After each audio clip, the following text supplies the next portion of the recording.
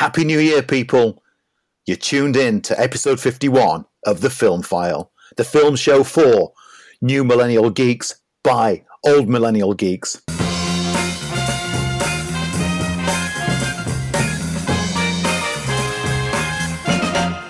Hey, and welcome. Happy New Year, folks, to 2021, which for me growing up was a series set in the deep, dark future. But now I'm living it.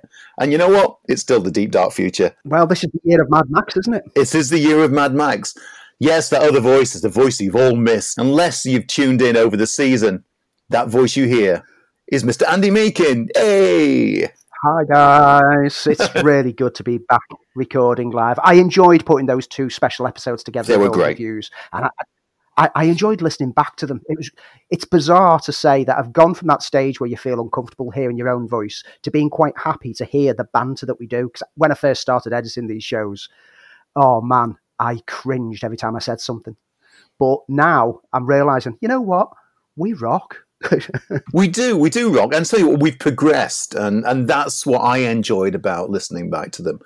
Is one thing I do hate listening back to myself. When I had to do it on radio, when I had a regular show, and I had to go back and edit it myself, I just cringed. But it was nice to see how we progressed as a show, how the shows move forward, and how much I enjoy listening to it with that little bit of distance, rather than going, oh, I wish I'd said that, or didn't we do this? Yeah.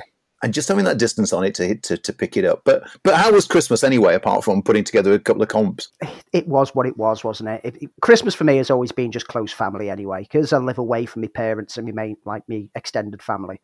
It's always just been me, wife, kids, and then my sister and her fella come round on Christmas Day to swap presents. So it wasn't really generally for Christmas itself much different to what we normally have. It's New Year that was different for us, because normally New Year is friends all around on New Year's Eve, and we sit, we drink, we play games, but it was just family this time. Exactly the same for me. We did a family one with my partner's parents, which was nice. We cooked, which I enjoyed doing, even though I now realise why my mum thought it was so stressful for so many years. It was Boxing Day when I missed it, and Boxing Day was the hard one, because either we'd go somewhere or we'd have people over, and I found that is when it kicked in for me. And then New Year, of course, because normally you don't do anything massive, but you either just have friends over or just nip round to some friends' houses, and I wanted it to be over by 11 o'clock. I was fading fast and ended up watching other people's fireworks displays, and that was about it. So it was a quiet one and not unenjoyable. It was nice to have a break. It was nice to sort of refresh the batteries. Of course, we come back, and I don't want to sound like we're starting off our first show with being a bit moany, but we come back into lockdown part 3, and like most threequels, the interesting elements have gone, and they really feel as though they're clutching at straws with the plot now. And even though they managed to get a lot of the same cast back, I'm not feeling it this time. It's an interesting parallel that you drew there. Have you set up, has anyone set up an actual New Year's resolution this year? Yeah, not to make one. Really, not to make any New Year's resolutions. I think we're just carrying over what we did last year, aren't we? Yeah, I think there was a certain expectation. I think, for a lot of us, myself included, we have put together little milestones, which when we pass, we think we're one step closer to normality. And we were talking this before we started recording. We knew that, though, that normality wasn't going to be January, but I think there was that hope when you enter 2021 that, you'd left 2020 behind. But no, it has that lingering aftertaste, a bit like bad whiskey. Last year, my resolution was because I'd set up a Letterboxd account about 3 years ago, and I've never used it. So last year, from January the 1st onwards, I logged every film that I watched last year. Oh, wow. And I rated them as well. I did reviews for some of them, but most of them I just did the star ratings. And in total last year, I think I achieved something, because I got 380 films watched, which was 709.9 hours of movie watching. This is what I love about Letterboxd. It keeps the stats of everything you've done. 15% of the films that I watched were from 2020, which means that 59 films out of what I watched were from 2020. So anyone who said that no films came out last year, you're not looking in the right places. And I've seen good and I've seen bad. I revisited all the MCU. I revisited all the Star Wars films. I revisited Star Trek, Harry Potter, and I've now started on a full Pixar watch, including shorts. Wow. So I have been fully active on Letterboxd and really embrace it. It's a great way because every now and then you get the, have you seen that film? Oh, yeah, I think I have. What did you say it was again? I can go on Letterboxd now and go, yeah, I watched that on March the 25th. Wow. And I said it was 3.5 out of 5. And that will refresh my memory of like, oh, yeah, I remember it now. Because you can go in and see all the actors, directors, etc., behind the film. It's a great little tool. Should be a neat thing. Maybe it still can be. You can sell it to me as a neat thing one week. What that's given me is a project for this year. And I've given, because last year, one of my other resolutions was I want to fill me Oscar gaps. And we did that as part of the show once we hit lockdown. But this year, I've got a new little side project, which some of the films, if they impress me, we will talk about on the shows going forwards. And I'm going to go for world cinema because it brings up a map in the stats showing you which countries you've seen films from and which you haven't. And I've got a substantial part of the world that is absent of any films that I've watched. So I'm going to dig into there and pick out a few films, test out some of the highest rated films from every country and try to make that whole map green. That's my project for this year. And talking of projects for this year, with what we're doing on Film File, we've got some hopefully some interesting news for you ready to land. We're going to hint at it. We won't give you any details yet, but we are moving to radio. As soon as we can be allowed to give you those details, we will. But we are... the Film File is going to be broadcast, as well as, of course, staying as the ever-friendly neighbourhood podcast that you know and you love. It's so exciting, isn't it? It is. There's a lot happening. It's a good job that he edited them afterwards because we do like to keep this PG and sometimes borderline PG-13. We've always done pretty good on that. The stuff that I take it out, that I take out, sometimes takes it to an R and a definitely NC-17. So it is a good job that we don't do this live and we do edit it afterwards. It's really funny you should say that because I don't remember much of us ever swearing, but clearly we do if you're having to spend that much time in the edit. Usually it's some of our twisted humour at times comes out. I see. And there was a few times last year where either me or you said something and then started laughing. We can't say that on air. Let's take that out. Well, talking of on air, in this show, we'll be bringing you, of course, the news. Andy and I will be looking through our reviews, which we've got plenty. Stuff that's happened over Christmas, such as Soul, Midnight Sky, Wonder Woman 84, and Baby Teeth. But first, you can't ignore it, because it's still happening. The news, as brought to you by Andy Meakin. So, I've got a lot of Warner Brothers news to work through today, because they've been quite prominent over the past few weeks since we've been off air. I've not heard about this Warner Brothers news, so I'm really intrigued from the get-go. I'm hearing this for the first time. There's multiple things that have happened. I mean, first of all, obviously we had Wonder Woman 84 come out, which we will talk about later in the reviews because I've had a chance to see it. And obviously everyone, when it first got released in the international waters, we already mentioned that the reporting was very negative, but everyone seemed to be ignoring that cinemas were closed. Okay. And so, of course, it wasn't going to do great internationally. Now, Warner Brothers have gone on record to say that they're more than happy with how the film opened in the States. The press were negative about the international opening, ignoring all the facts that the pandemic had shut things down. But the film's US release saw the best post-COVID opening weekend, beating Tenet's opening weekend, and going some way to prove what we'd said all along. Tenet was not the film to reopen with. This would have been. I feel vindicated now by that. Yeah. I mean, Tenet did 9.7 million on its opening. Wonder Woman 84 did 16.7 million. So it's a substantial difference. I mean, obviously, it's nowhere near what they would have done in normal circumstances. Yeah. But considering a huge chunk of cinemas were still closed, Warner Brothers are happy with the performance, which means that they probably looked at the average screen attendance figures rather than the full box office, which they get to see what percentage of screens were filled. That's the more important figure at this point in time, and that's where the industry needs to focus right now.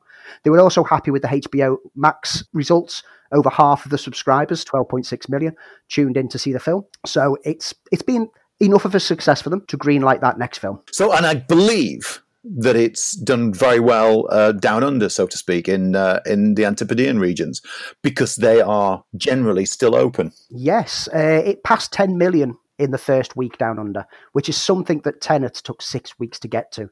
So anyone who's been saying that this film has flopped, this film has bombed, A, isn't paying attention to the world situation we're in, and B, isn't looking at the right figures, because Australia is the perfect example that they are coming out the other side of the pandemic in a much healthier way than what the rest of the world is. Yes, I've noticed that. I've got family in Australia, and they're surprised at everything that we talk about. Interestingly, around the Wonder Woman release, it flagged up some problems that there are within the critics industries for films. The review scores for Wonder Woman, the early ones when it came out mid-December internationally, put it quite high. It was in the mid-80s to early 90% on Rotten Tomatoes. As soon as it came out in the US, and so most of them were watching it at home and streaming it, the reviews started to go down, and the overall critic score started going down on Rotten Tomatoes, which resulted in a load of mudslinging going on with commenters and professional blue tick people on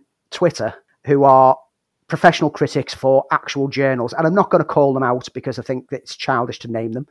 But one in particular went so far to call out Den of Geek, calling them something called Den of Geek with question marks, which is basically condescending a professional critic for liking the film. Now, this ignores the fact that Den of Geek is a UK brand, so the reason why they got to see it early would have been because, hey, it came out a week and a half early in the UK. The Den of Geek has also existed for over a decade and has a longer critical career than the blue tick guy who made this comment was. Right. But this is just a shocking example of how professional critics are less than professional these days. They are casting shade on other critics for daring to like something that they don't. It's an opinion. That's all it is. This is what annoys me. I mean, me and you don't agree entirely, but we respect each other's. This is someone saying, this person liked this film and I think it was rubbish. How they can't be very good at their job. Really? It's been absolutely disgraceful. And obviously, everyone online's been jumping on one side of the argument or the other. And there's been a few of us sat in the middle going, well, we don't want to dare to say what we thought of this film because as soon as you do, 20 people jump on you.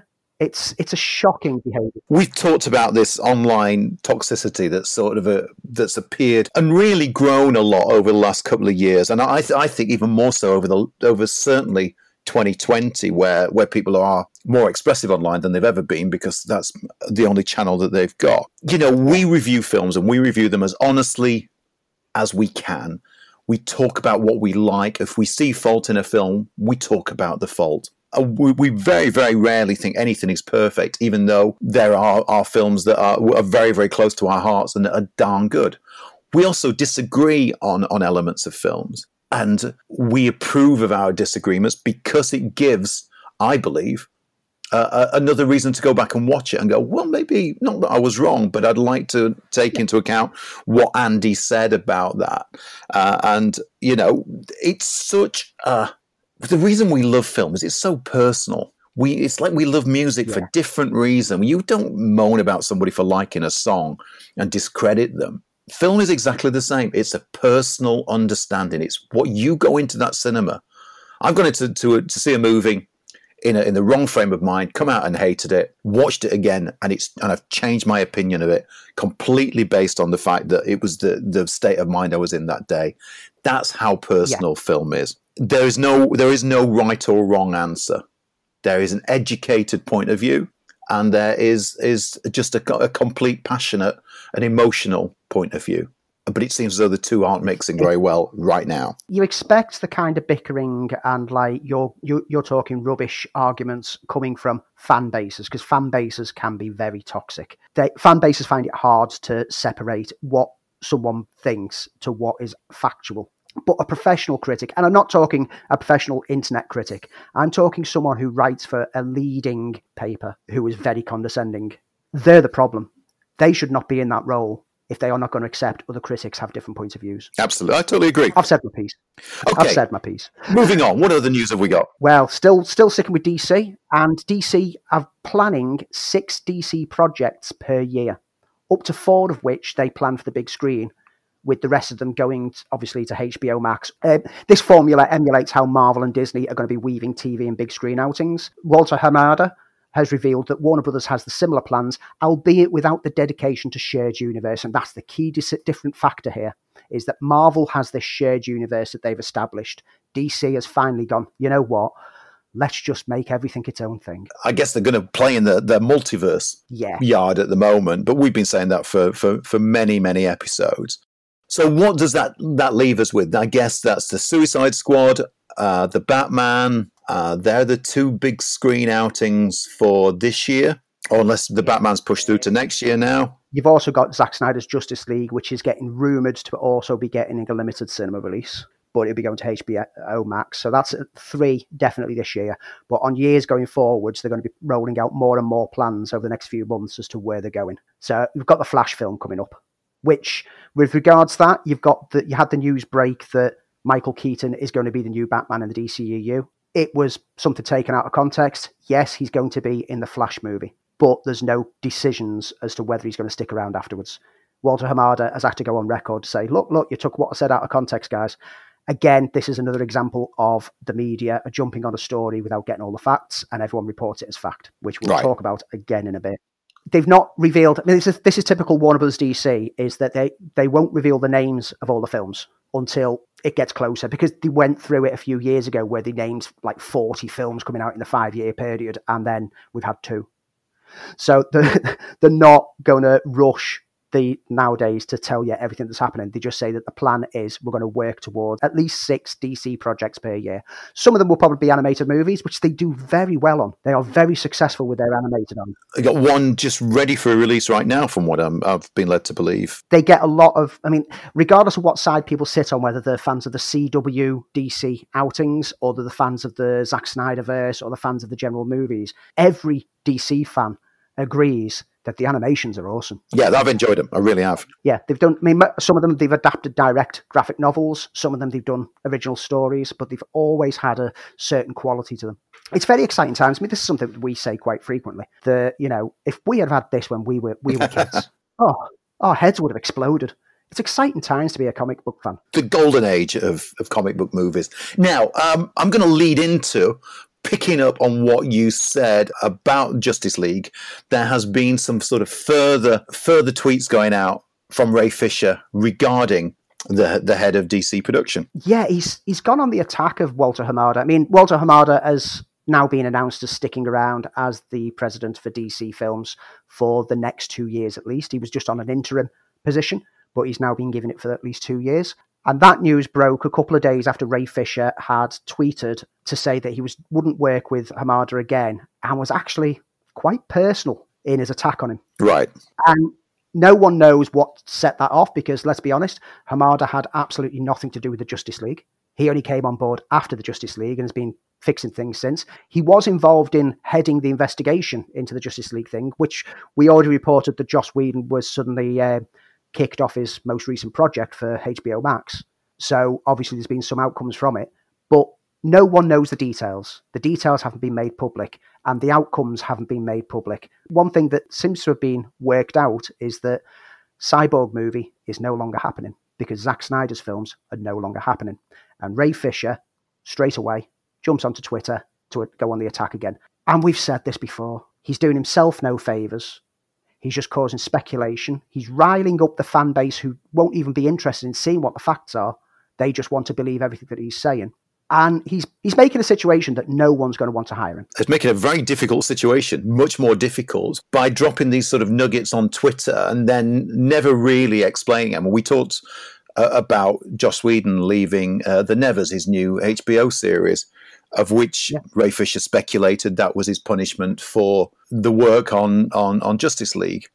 Now, we don't know that. Joss Whedon's come forward and said, I'm tired, I'm exhausted, stuff happening in my personal life that I need to deal with. I'm happy with what we've done. You know, it's very rare that a creative will leave their own show, especially one they've been developing for some time. But it is speculation, and I think Ray Fisher's now entered into speculation business as well as the condemnation business. And it's unhealthy. It's unhealthy no matter if he has got a grievance to be airing it in public, because I think the world's sort of moving on around him. I mean, from all intents and purposes, Hamada appears to be doing a good job. All the stuff that he's pitched for where the DC is going to be going forwards, the multiverse aspect, we're going to make the films be their own thing. We're not going to try to copy Marvel. Great, finally someone's doing it. Fisher attacking Hamada is basically having an attack at the person who was only heading up the investigation and who knew nothing about either party in the whole thing. So he's an independent, pretty much. I just think that this all shows bad on Fisher himself, and it makes him unmarketable. It makes him unhireable. And whilst the core Zack Snyder fan base will be like, give him a new film, give him his own film. He's great. Sorry, but you're not that big a fan base as you think you are. And Ray Fisher's career is now gone. You won't see him again. No. Shame to see a young actor throw his career away like this. But if you're going to use Twitter as a mouthing ground, you need to be careful what you're doing. Yeah, absolutely. On a similar subject, Zack Snyder has made it clear in a recent interview that there are no plans for him to make any more films for DC, although the door is still open and he isn't opposed to the idea. I've got the full quote from him. "Look, I never thought I'd be here doing this. I didn't think I'd be finishing Justice League. The truth is, and it's been widely reported, and I have no issue, this is an old movie. This is a years-old movie I'm working on. The DC universe has gone and branched off and done its own thing, and that's fine." And I say kudos to him. You know I'm not his biggest fan. I have heard. You know that I loved his earlier stuff, but his DC stuff has not resonated with me, and his ego has always seemed to be in the way. But this is the most humbling that he's ever been. Yeah, and I'll agree with you, Andy. I mean, I think the stuff he's done in the DC universe has generally, for me, and this again is a personal opinion, has been disappointing. And the best work he's done is up to Watchmen, and I still think Dawn of the Dead is his strongest film. Again, this is just evidence that he's been given this chance, like we said, to just finish the film that he wants to finish. This was his chance to wrap up his stint in the DC, and he accepts that. He accepts that the films are now no longer representative of anything that he did. So this is his own thing. He's now going off after this anyway to be battling the zombie with his Army of the Dead film, which should be coming out soon, hopefully. But that's also got spin-off projects for Netflix that he's going to be behind the scenes on, either as producer and some of them potentially directing and writing. So I think it is about time for Snyder to step away. It is about time for him to go and do other things. And let's be honest, when the guy tackles zombies like he did in Dawn of the Dead, yeah, I've got to be honest. I'm looking forward. I really am looking forward to Army of the Dead. It's got a lot of the boxes ticks for the kind of movie that I like. As I said, loved his Dawn of the Dead. Think it's fantastic. Yep. I love the idea of a heist movie. It just ticks those boxes. So that and the offshoots from it, really looking forward to. I might get to be a Snyder fan again. Hey, who'd have thunk it? Who'd have thunk it? We've come full circle. So moving away from DC and Warner Brothers. AMC Cinemas, who we've been reporting quite frequently have been struggling during lockdowns. They've had to do a refinancing via a share sale in order to remain solvent. They are really going in a bad way. That's a shame. And if international, because AMC also have cinema chains in other countries, including the UK, and with everywhere locked down that they own properties of, they are struggling, and they're an industry giant. So it's not good for them that they've had to do the share sale. It does keep them solvent for a bit longer, but it does feel at the moment that all this news of refinancing that's been going on and the new loans getting took out by Cineworld, etc., is all just, it's just trying to put corks in the holes of the boat as more holes are appearing further along. This boat is going down, and we need to get out of this lockdown, and we need people to obey the rules and get us back into a better situation so that we can get out of the lockdown. Otherwise, these industries are gone. Yeah, and it's worrying so again. Sad.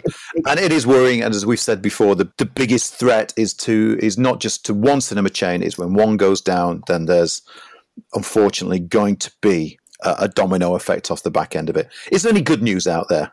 Well, it depends what you mean by good news. I mean, Dick Donner has plans for a fifth Lethal Weapon film. As I said, is there any good news out there? I don't know whether you caught this news about Richard Donner wanting to. He's got ideas for a fifth film. He announced it as he's turned 90. He's announced he's got another film that he wants to do before he. He's an institution. Do we want a fifth Lethal Weapon film? Having seen all four films back to back last month, I say no. I know. Because that fourth one was absolutely terrible. We talked about this in the last show. And how much of a huge fan we were of the Lethal Weapon franchises, and especially 1 and 2. And I'm a massive Dick Donner fan. You know, the man directed one of my all-time greats, and that's Superman the movie. And we'll stick around for anything that he does. But not only is the franchise now too old, Mel Gibson is past it. Unless they're going to do something that revitalizes it, I can't see a way of doing Lethal Weapon. We've gone back and talked about revisiting franchises, which, to be honest, sometimes need putting to bed. Murtaugh was retiring on the first film. Yeah, it was his 50th, surely wasn't it, by now, based on that, Surely by now he should be, pretty much dead. Surely he's not still working for the Force, and Riggs is now in the age bracket that he'd have retired. No, it all feels. I'm sure he's got a great idea, and I'm sure that the fourth film was a great idea, but it ended up bogged down. But if you think about it, it's still going to be another 2 years. It's going to be another 2 years before this film sees the light of day, before anything. So, as much as I like the Lethal Weapon series, it's time to put it to bed. In the same interview, he did have a little bit to say about the bleak superheroes that we get these days, because this is the guy who gave us Superman the movie and set the idea of what a superhero on screen should be. And his quote, "There are so many people that make superheroes so cynical. It's depressing. When they're dark and bleak and angry with themselves and the world, I don't find it entertaining. I think there's enough reality going on for that. We just got over 4 years of that. I think we crave the opposite. When you see it done right, by my standards, it's so fulfilling. I'm very happy and proud when I see them. When it's done wrong, it's such a disappointment." And he then went on to say that Patty Jenkinson's Wonder Woman taps into the essence of his films. And again, we're going to be talking about that in a little while. I've got a little bit of news for us. We mentioned this a few weeks ago. I've not had a chance to see it yet because it only just landed for me today. Neil Marshall, we said, had a new film that he'd been directing over the last few weeks now. His last film was The Unfortunate Hellboy, but he's done a lot of TV, including Game of Thrones, Lost in Space, and Westworld. But his new trailer for a film called The Reckoning has landed, and it's out there for all to see, starring somebody called Charlotte Kirk, who has been referred to as infamous. So I had to Google who Charlotte Kirk was, having never heard of her. And apparently she's had lots of apparent affairs with heads of film studios. So that will garner the film some amount of publicity. But I'm looking forward to it. I do like Neil Marshall. Whoever Charlotte Kirk is, bless her. See how she does. He's an interesting creative voice in the industry, and it was a shame what happened on the Hellboy film, because you read about how he basically had it taken off him. It's another one of those examples where he has a vision and then the studio has a different vision, and it clashed and caused problems. And I'm glad that he's back on his feet and he's bringing his own unique style to films again. I'll check that trailer out and keep a lookout for that. Yeah. Rubik's Cube movie. Yeah, there's a film to play with. Hey, it's had to get that in. Hey. Hyde Park Entertainment and Endeavour Content are teaming up for a film and a game show based on the puzzle toy. A game show based on it? I can see it. No, I definitely can see it. I can see how they would do it.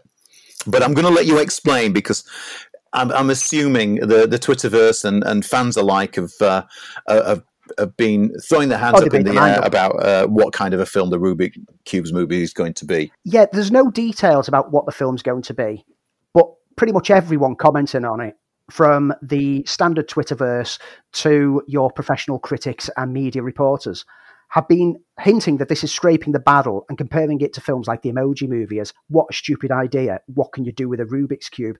And they're missing the point that over this past year, a TV series about chess tournaments was a huge hit. If someone had said to me at the start of last year, you are going to watch a TV series about chess and you will love every minute of it, I'd have been like, really? Chess as a TV series?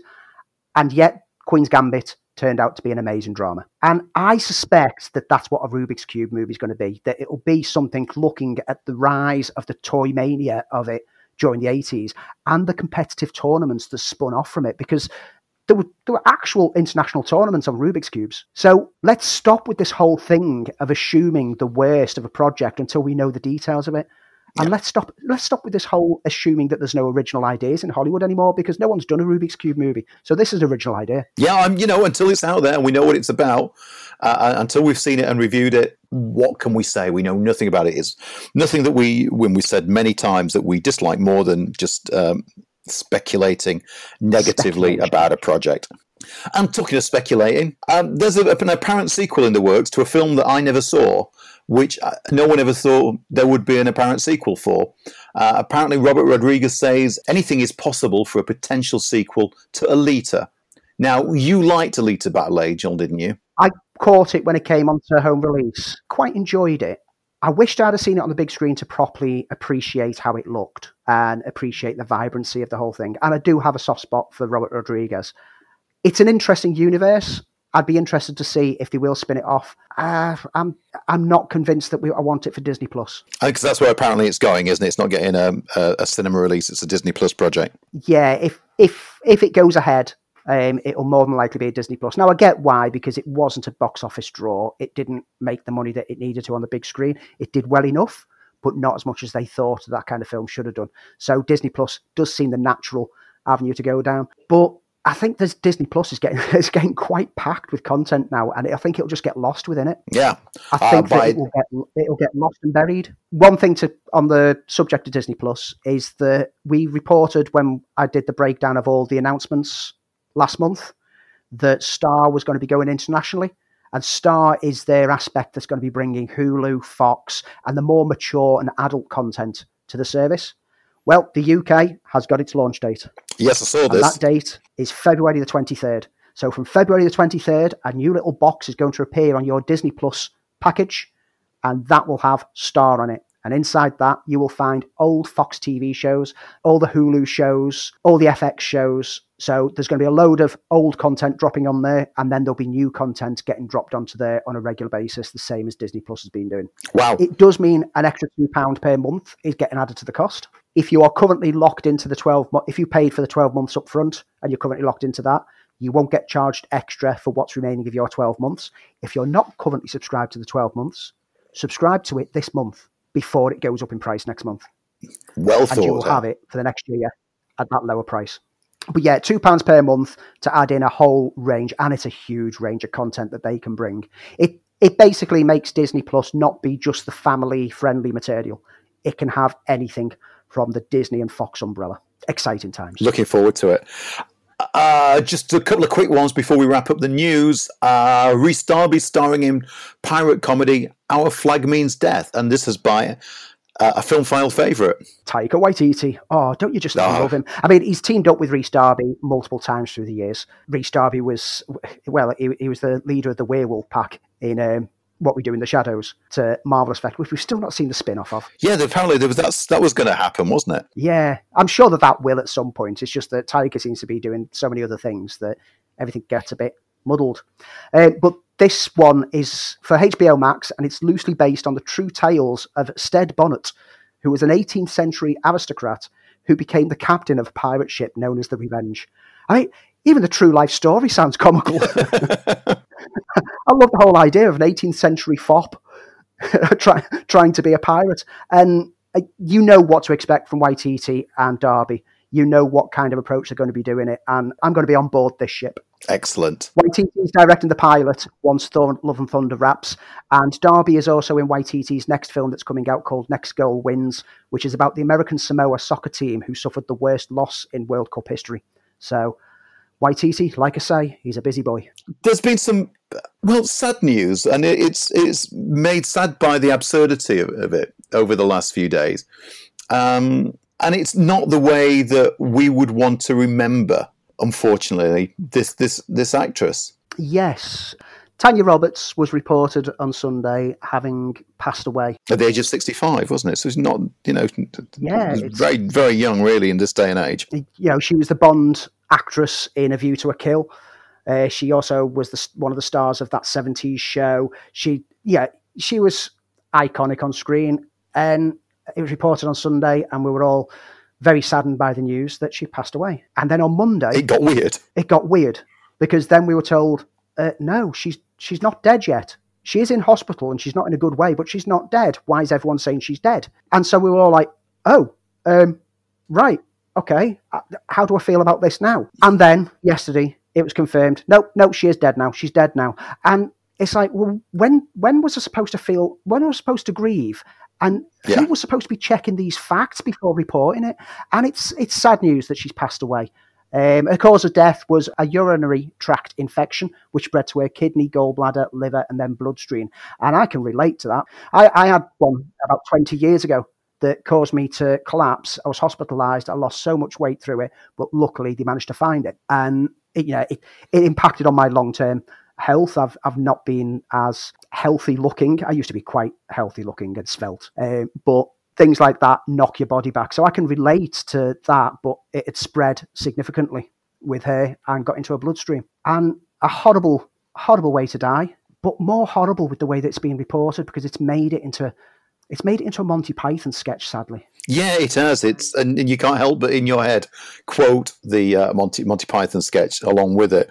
Yeah, disappointing. It's always sad that we lose somebody, and it's almost more so by the fact that it's almost made a mockery of her death, and people will always refer to it as the woman who died twice. No, it's not something we should laugh at. But this is, again, like we keep saying, is that the press and the media are supposed to do their jobs and research facts and get actual stories, and not just take a rumour that someone else has reported and jump on it and broadcast it without checking up on it first. Because that's the only reason that this went so wide on Sunday, that she died, is because one source says, oh yeah, she's passed away, and no one bothered fact checking.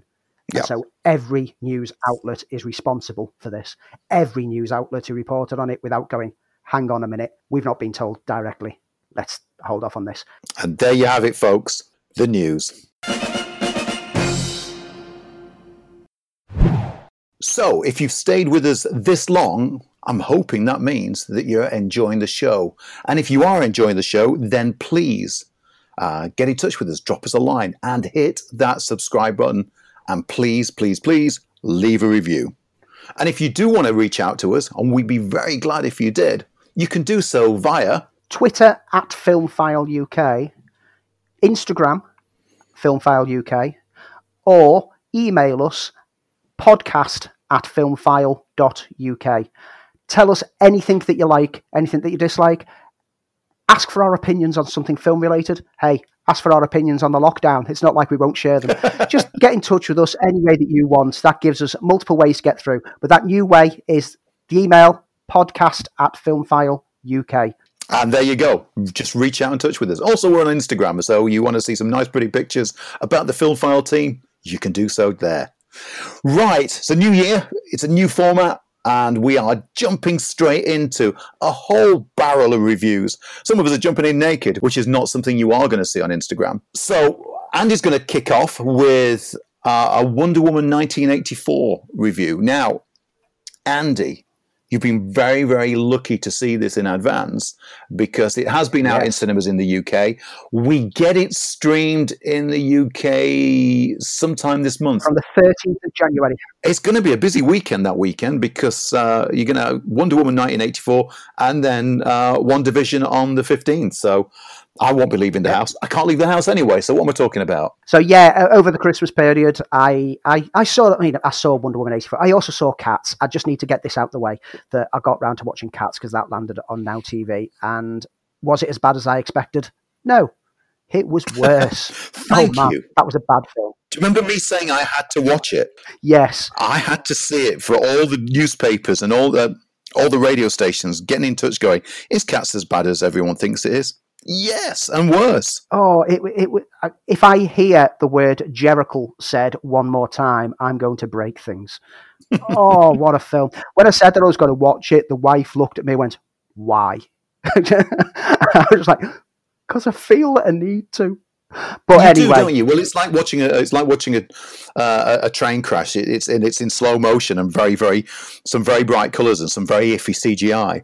You just sort of stay with it until your eyes are bleeding and you can't turn away anymore. It's the equivalent of catnip. It sends you kind of crazy while you're doing it. Now, however, I saw Wonder Woman 84. Diana, your time will come and everything will be different.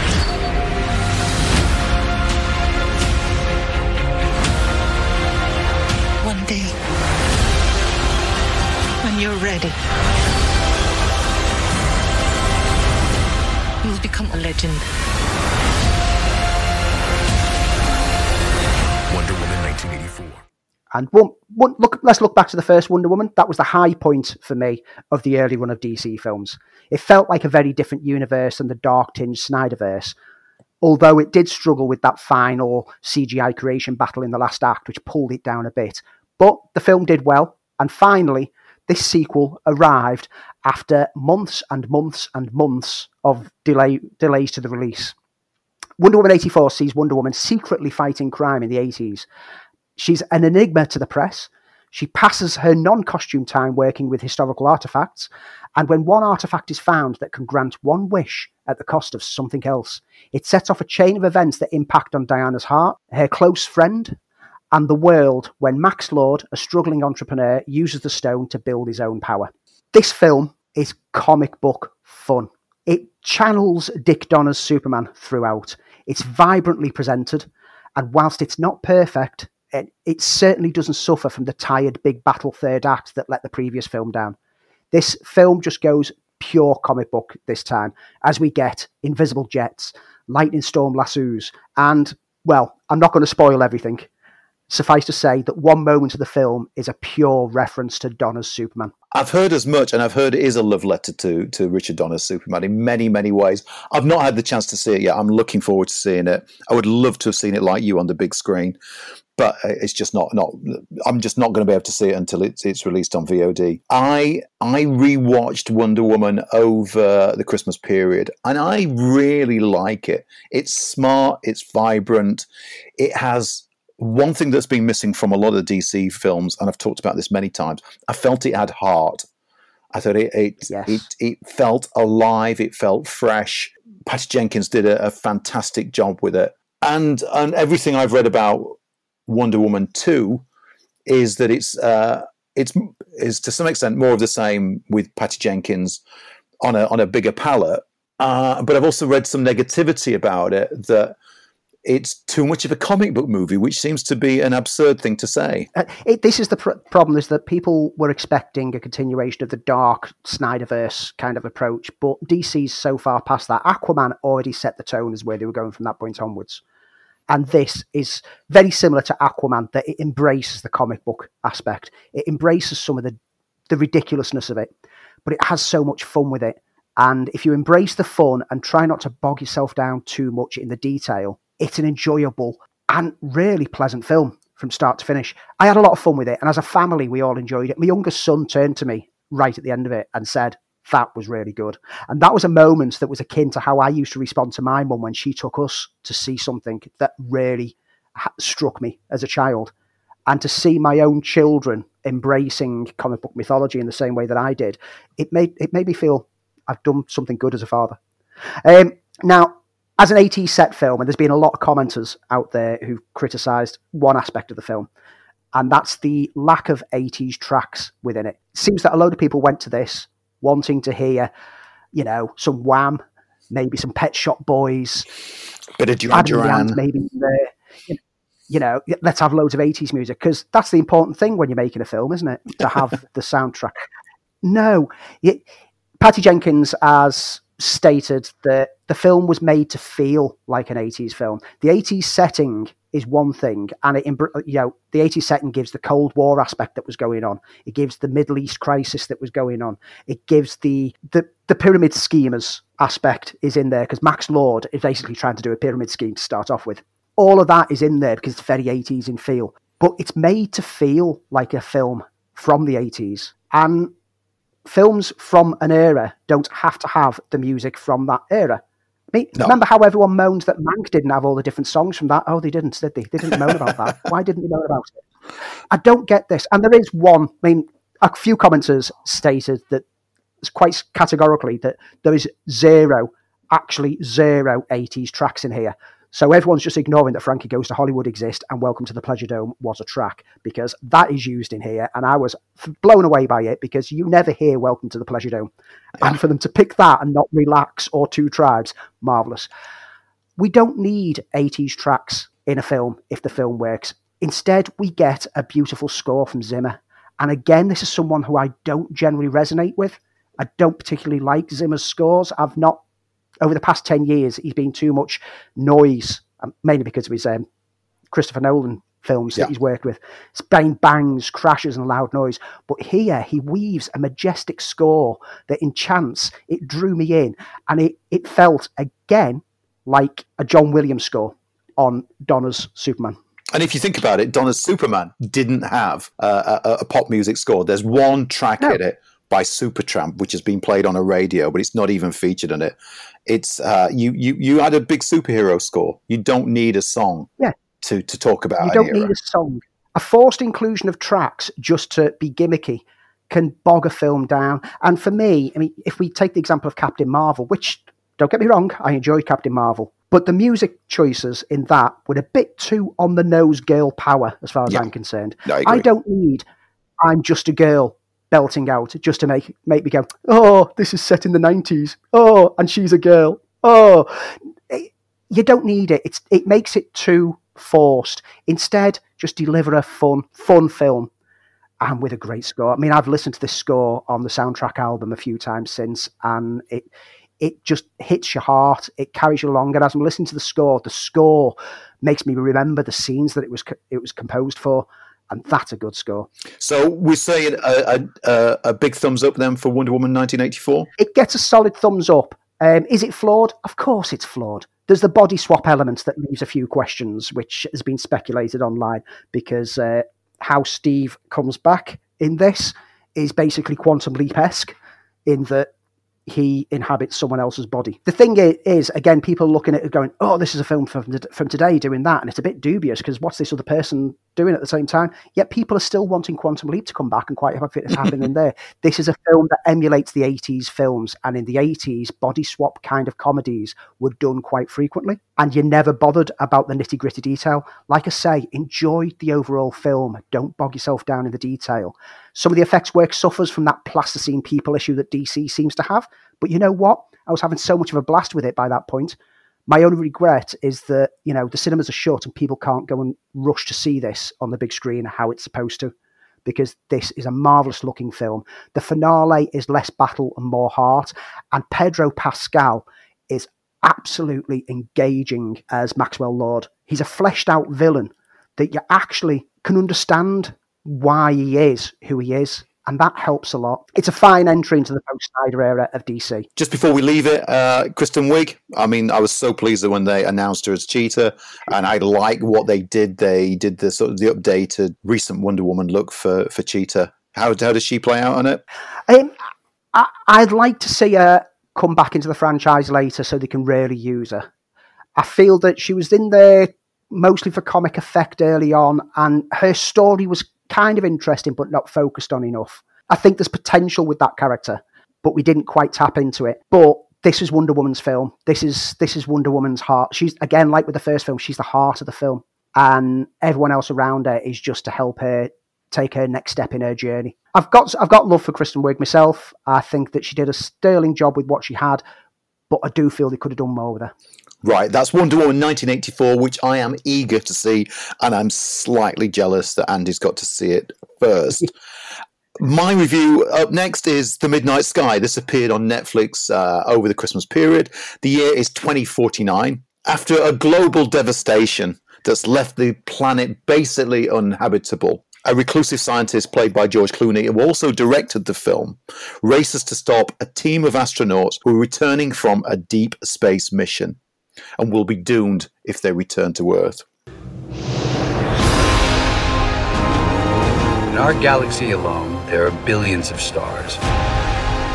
At least one of them has the potential to support life.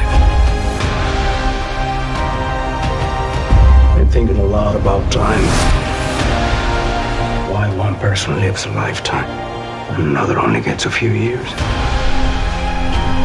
We made a promise to our families. You want to be an explorer. Cut to my voice! But while you're doing all that, your own life is just slipping away. That's why I have to contact them.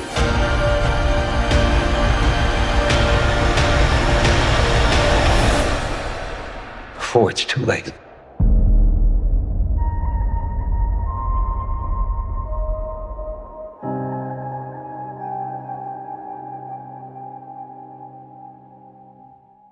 So, as I said, this launched on Netflix, and it took some time to get around to watching it. Why? Because, well, it's not a happy film. It's very well directed by Clooney. Clooney is superb and has just proved as we've always talked about, that he's really a character actor disguised as a leading man. And he's charming and he's warm, even in a way he's playing an aging curmudgeon on this. There are not many in the way of surprises, but there's something very, very heartfelt about it and quite relatable in the way the world is, this idea that the earth has destroyed itself. We're assuming it's some kind of ecological factor that's sent the earth into this descent. So you've got two parallel storylines. You've got George Clooney in this ice-bound environment trying to reach a weather station which has a satellite that can send a message to this spaceship. And then we've got the journey of the spaceship coming back. And this is where Clooney draws a lot on the work he did with Soderbergh on Solaris. And there are elements that run throughout the film where you think Clooney's clearly gone for some recognizable sci-fi standards. Whether they're Easter eggs or just influences, I'm not sure. And these two parallel stories play out. There's no big surprises in it. It's a very interior film, apart from one exciting spacewalk sequence, which had me reminiscent of Gravity. But yet I enjoyed it, and it's a mellow film. It's a reflective film with no big surprises. And I've read some online reviews which have said that it kind of doesn't go anywhere. And maybe they're right, but there was something about it that I liked. It had an honesty to it and a charm to it that only Clooney can bring. And for something that is aimed at a wake-up call about the current state of the globe and its fragile ecology, I managed to see past the depressing side of it and relish that it's a film about hope, ultimately. And even though it's not a film where an awful lot happens and it's quite predictable, it stayed with me after I watched it, and I found myself thinking about it and talking about it. And if that's the effect of a film like this, then it's well worth the time to put in and watch it. I find Clooney as a director has a very interesting approach to films. He doesn't make... Whilst a lot of his films get pitched as like, darkly comic or, engaging dramas, he has a slow-paced kind of manner to bring things across that doesn't resonate with a lot of people. I absolutely adore what he's done as a director. Confessions of a Dangerous Mind sold me from the offset. Yeah. Good Night and Good Luck confirmed that this was someone who I was going to love going forwards. Ides of March, Monuments Men, he's always delivered as far as I'm concerned. But all the time, I can always understand the people who don't quite engage with his films. He does have a unique eye. He does have a tendency to swing big as well. And you talked about all the films they've done are very, very different.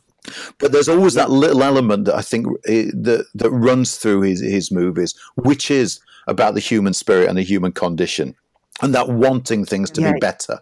The same can be said about Monument Men. Yeah, the same can be said for Ides of March. He's not a predictable director, and he does take some very, very interesting choices. I liked it. I can understand why people didn't get it. The two storylines between what's happening in space and what's happening across the ice has given Clooney a chance to aim big and aim on a very cinematic note. And for that, it's just well worth seeing. I've got it tagged on my watch list, and I highly recommend it. I'd be interested to know what you think.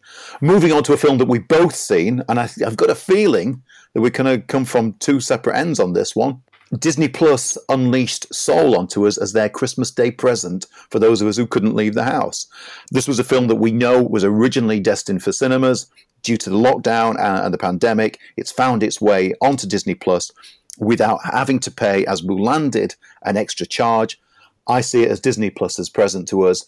I liked it, but I've got a feeling, Andy, we're going to go down two different avenues on this one. I remember one time my dad took me to this jazz club. And I swear the next thing I know, it's like this guy floats off the stage. That guy was lost in the music. He was in it. And he took the rest of us with him. Streaming this Christmas on Disney Plus. Yes! Life is full of possibilities. You just need to know where to look. What do you want to be remembered for? Soul. Streaming December 25th. So the story is, big break for jazz musician and teacher Joe Gardner, voiced by Jamie Foxx.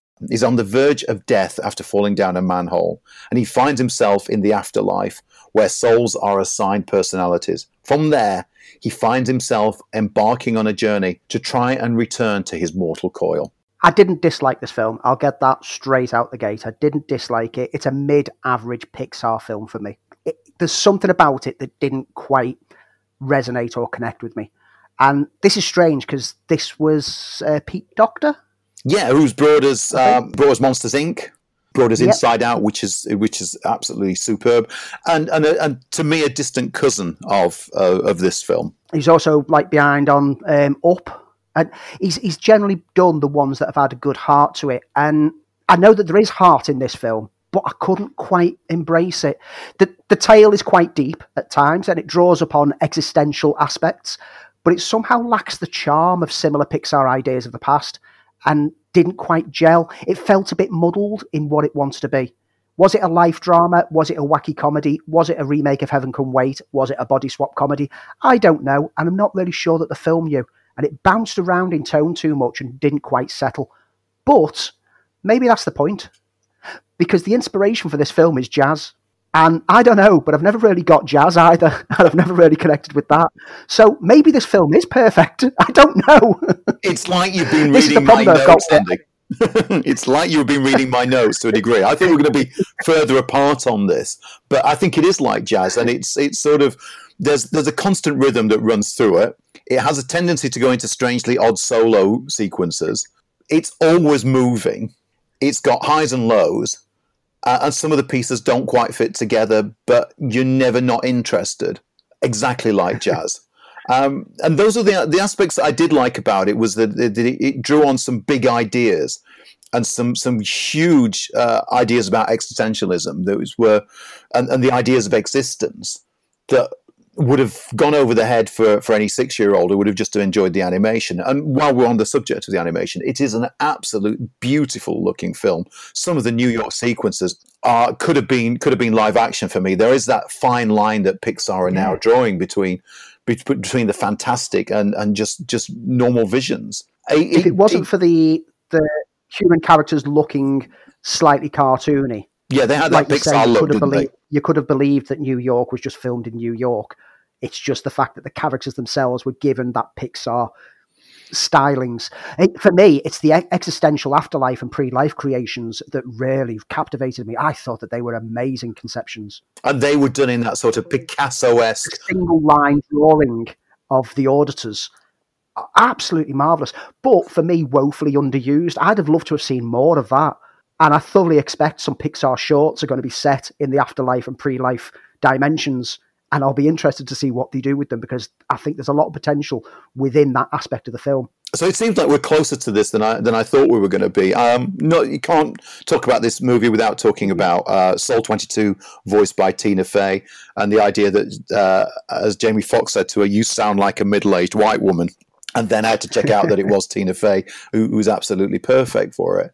I really liked it. I found it a little bit unmoving towards the end. I expected a bigger emotional payoff for it, which wasn't there. But at no point in it, even though I was trying to second guess the film by seeing how it was all going to tie together, it sort of zigzags all over the place and has, as I say, lots and lots of really outstanding big ideas. But I still found it rewarding. I found scenes like Joe talking to his mother to be really moved. The scene between Joe and the jazz star that he was going to work with about what success meant. I didn't quite understand what the message was when it ended, but I never found that I was bored. And it liked that big emotional sucker punch that I was expecting, and to some extent that it was promising. The fact that it dealt with such big ideas and was charming, if it wasn't fully self-contained as it should be, it never failed to surprise me with where it went. Even though it went into places that I don't think it should have gone, I was still genuinely pleased by where it went. The film's got soul, but for me it lacked heart, is how I'd sum it up. It didn't, like you say, it didn't have that message in there. It didn't seem to have a It didn't seem to have like a powerful resolution towards the end. Like I say, it meandered around a bit too much and didn't quite know what it was. And because of that, I couldn't quite take to it because I didn't know what it was trying to be. And it's mid-tier. And once I've finished my rewatch of everything Pixar, I'll be able to tell you exactly where it ranks within all the films. That sounds like an episode for some time later on, doesn't it? Yeah, once I finish me full Pixar rewatch. But at the moment, it probably sits somewhere around A Bug's Life for me, which is purely middle of the range. Okay, so we've got one other film quickly to talk about before the end of the programme. This is a film I know nothing about, I've not heard of. It's new to Netflix, and it's called Baby Teeth. Hey, I've just been kicked out of my house. I'm trying to put some money together. I hate to ask you, you just seem like a really nice person. How much? I only got 50. 50? That's too much. I can't. If I give you 50, you have to do something for me.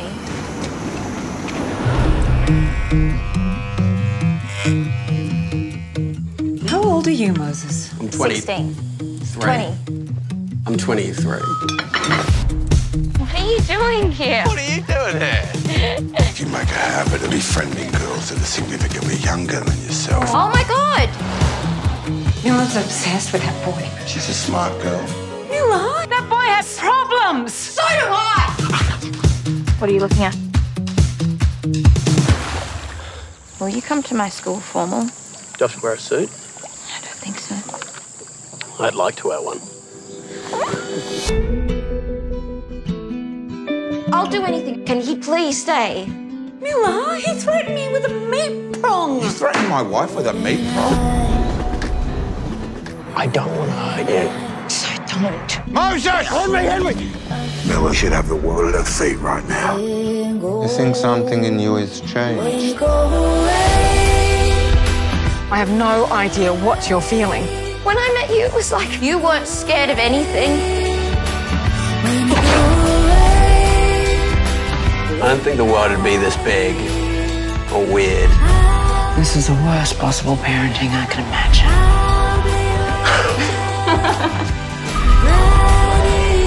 Oh, that's very cute.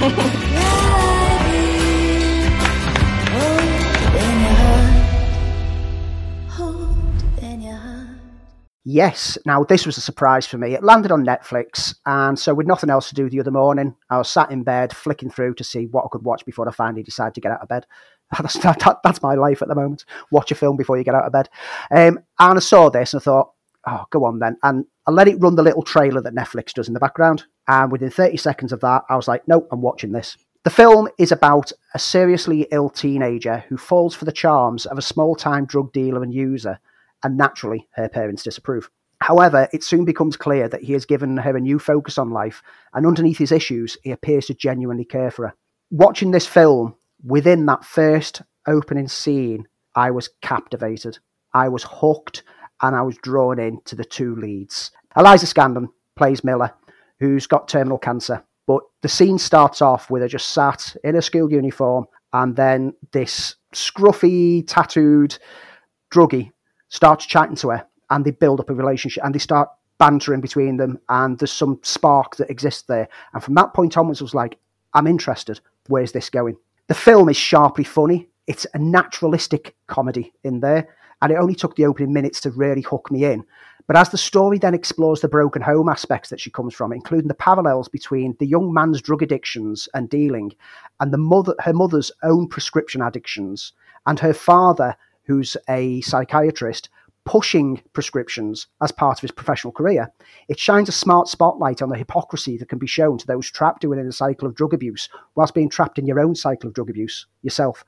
The relationships between all the characters feels genuine, natural, and there's a point in the film where Ben Mendelsohn, playing the father, turns round and asks, are we being bad parents here by letting him be with her? Because they realise that the daughter gets a lot of positivity from this drug addict that she's befriended. I've not heard about this film, Andy. What makes it work? What makes it work is the heart. It's got a genuine heart to it. You genuinely care for every one of the characters in there. You genuinely feel it, and it comes across through the performances. Toby Wallace playing Moses, the boy who she adopts a relationship with. plays well against her, and he's totally believable. His insecurity is caused by his drug addiction, which leads him to look like he's pushing her away.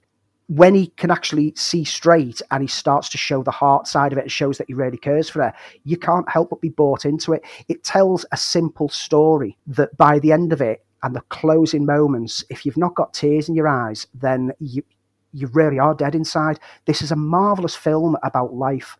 This is a marvellous film about how to deal with undealable situations, such as your daughter has terminal cancer. How do you deal with that? And what positivities can you draw from it? This is top of my recommendations of the week. It's available on Netflix now. I thoroughly recommend it. I did not look away from the screen for 1 minute. Within the first 30 seconds, once I was hooked, didn't look away for 1 minute. I was just caught up in this simple lives. Absolutely brilliant. Thoroughly recommended. Ben Mendelsohn playing the father.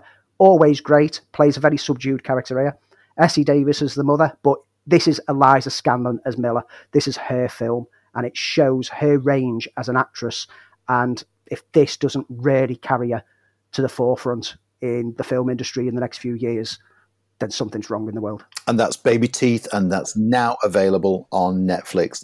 And that's it for this week. It's been great to be back. I'm glad you're well, Andy. I'm glad to see that you survived the festive period, and I'm looking forward to all the stuff that's happening for the Film File over the new year. But before we go, and of course, you'd be devastated if we didn't talk about our neat things. Andy, what was your neat thing that you've either seen, watched, played with, enjoyed over the last couple of weeks? Well, there's a lot that I've been now, watching. The Stand has started on Amazon Stars Play, which is worth checking out. But that's not my neat thing. My neat thing landed on the PlayStation yesterday as their free giveaway for the PlayStation 5 this month. And that's a game that I've had my eye on for a while called Maneater. Now, this game, imagine Jaws, but you're the shark. That's what this game is. You get to play a baby shark growing up and taking revenge on the people who killed its mother. It sounds exactly like Jaws as told by the shark. Yes. I mean, the framing, I started playing it yesterday, and even the introduction bit, which is where you're playing the mother before she gets killed, and it's the usual thing. It does a little talk through of how you control it, what you do, and it uses that as the intro to the story. But it's framed as though it's one of these cheap shock TV shows about a shark hunter, and it even does like an opening theme tune with like this shark hunter who hunts her, like doing monologues to camera and things like that. So it's got that witticism to it. And then you play the shark, and it's brutal. And you're leaping out the water and dragging people off boats and then chomping them, or as I like to do, flip them up in the air and send them flying for a couple of meters before attacking them again, because I'm brutal like that. I didn't realise that Jaws the Revenge could be so much fun to play, because that's what this is. This is Jaws the Revenge. And you're saying this is free on PlayStation 5? It's free on PlayStation 5 this month as the PlayStation Plus package, and it's an absolute joy of a game. I can imagine it's going to be very repetitive gameplay as it goes through, but you know what? I'm having so much fun with it. I don't care about how repetitive it is. This is my kind of game. My neat thing this week has been a toss-up, and I'm going to hold one back till next week. But the more I think about it, this has been so neat, because it really blew me away. And that was not only this season of The Mandalorian has been absolutely fantastic. It's moved on the Star Wars mythology in ways that you know, funny enough, you and I talked about. We're not just being stuck within a certain avenue. We're really exploring the world. But it's been the best episode of the season, and that's The Rescue. The surprise cameo at the end. If you've not seen it, if you are catching up on it, I'm going to try my hard not to spoil it. Left me floored. And to top things off, we got a very cool post-credit sequence that's just badass. And it introduces into opening up the Star Wars world. It's been an absolutely fantastic series, and who would have believed that it's made for TV, because it is so cinematic. And while it's been true to its Western spaghetti Western roots, this one made me feel like it was a classic 70s war film in the mold of Where Eagles Dare. And of course, there was that appearance. It's just such a good series. It's fun in exactly the way that Star Wars is. It's opened us up to a galaxy far, far away, more so than Star Wars has. It's the true contender to be top of the Star Wars tree for me. I can't wait to see what Lucasfilm and Disney are going to do with some of the other Star Wars series that are coming to Disney Plus over the next year. But the final episode of The Mandalorian is my neat thing. I can't say anything except agreement on everything that you've said with regards to Mandalorian. Absolutely brilliant.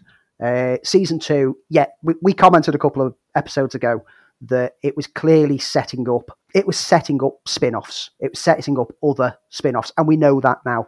But you don't care because it's been so much fun. And like you say, it's moved away from the spaghetti western to be a more broad action-adventure homage kind of show. Can't wait to see further. And Pedro Pascal, once again, he was in Wonder Woman, absolutely magnificent. And even behind a Mandalorian's mask, how brilliant is he? Excellent. That's it for this week. Hope you've enjoyed the show. Can't do this show without the man on the other end of this wire, Mr. Andy Meakin. Thank you very much. It's been an absolute pleasure. And love doing this show. Love that we're back into it. Me too. We'll see you soon. And remember, this is the way.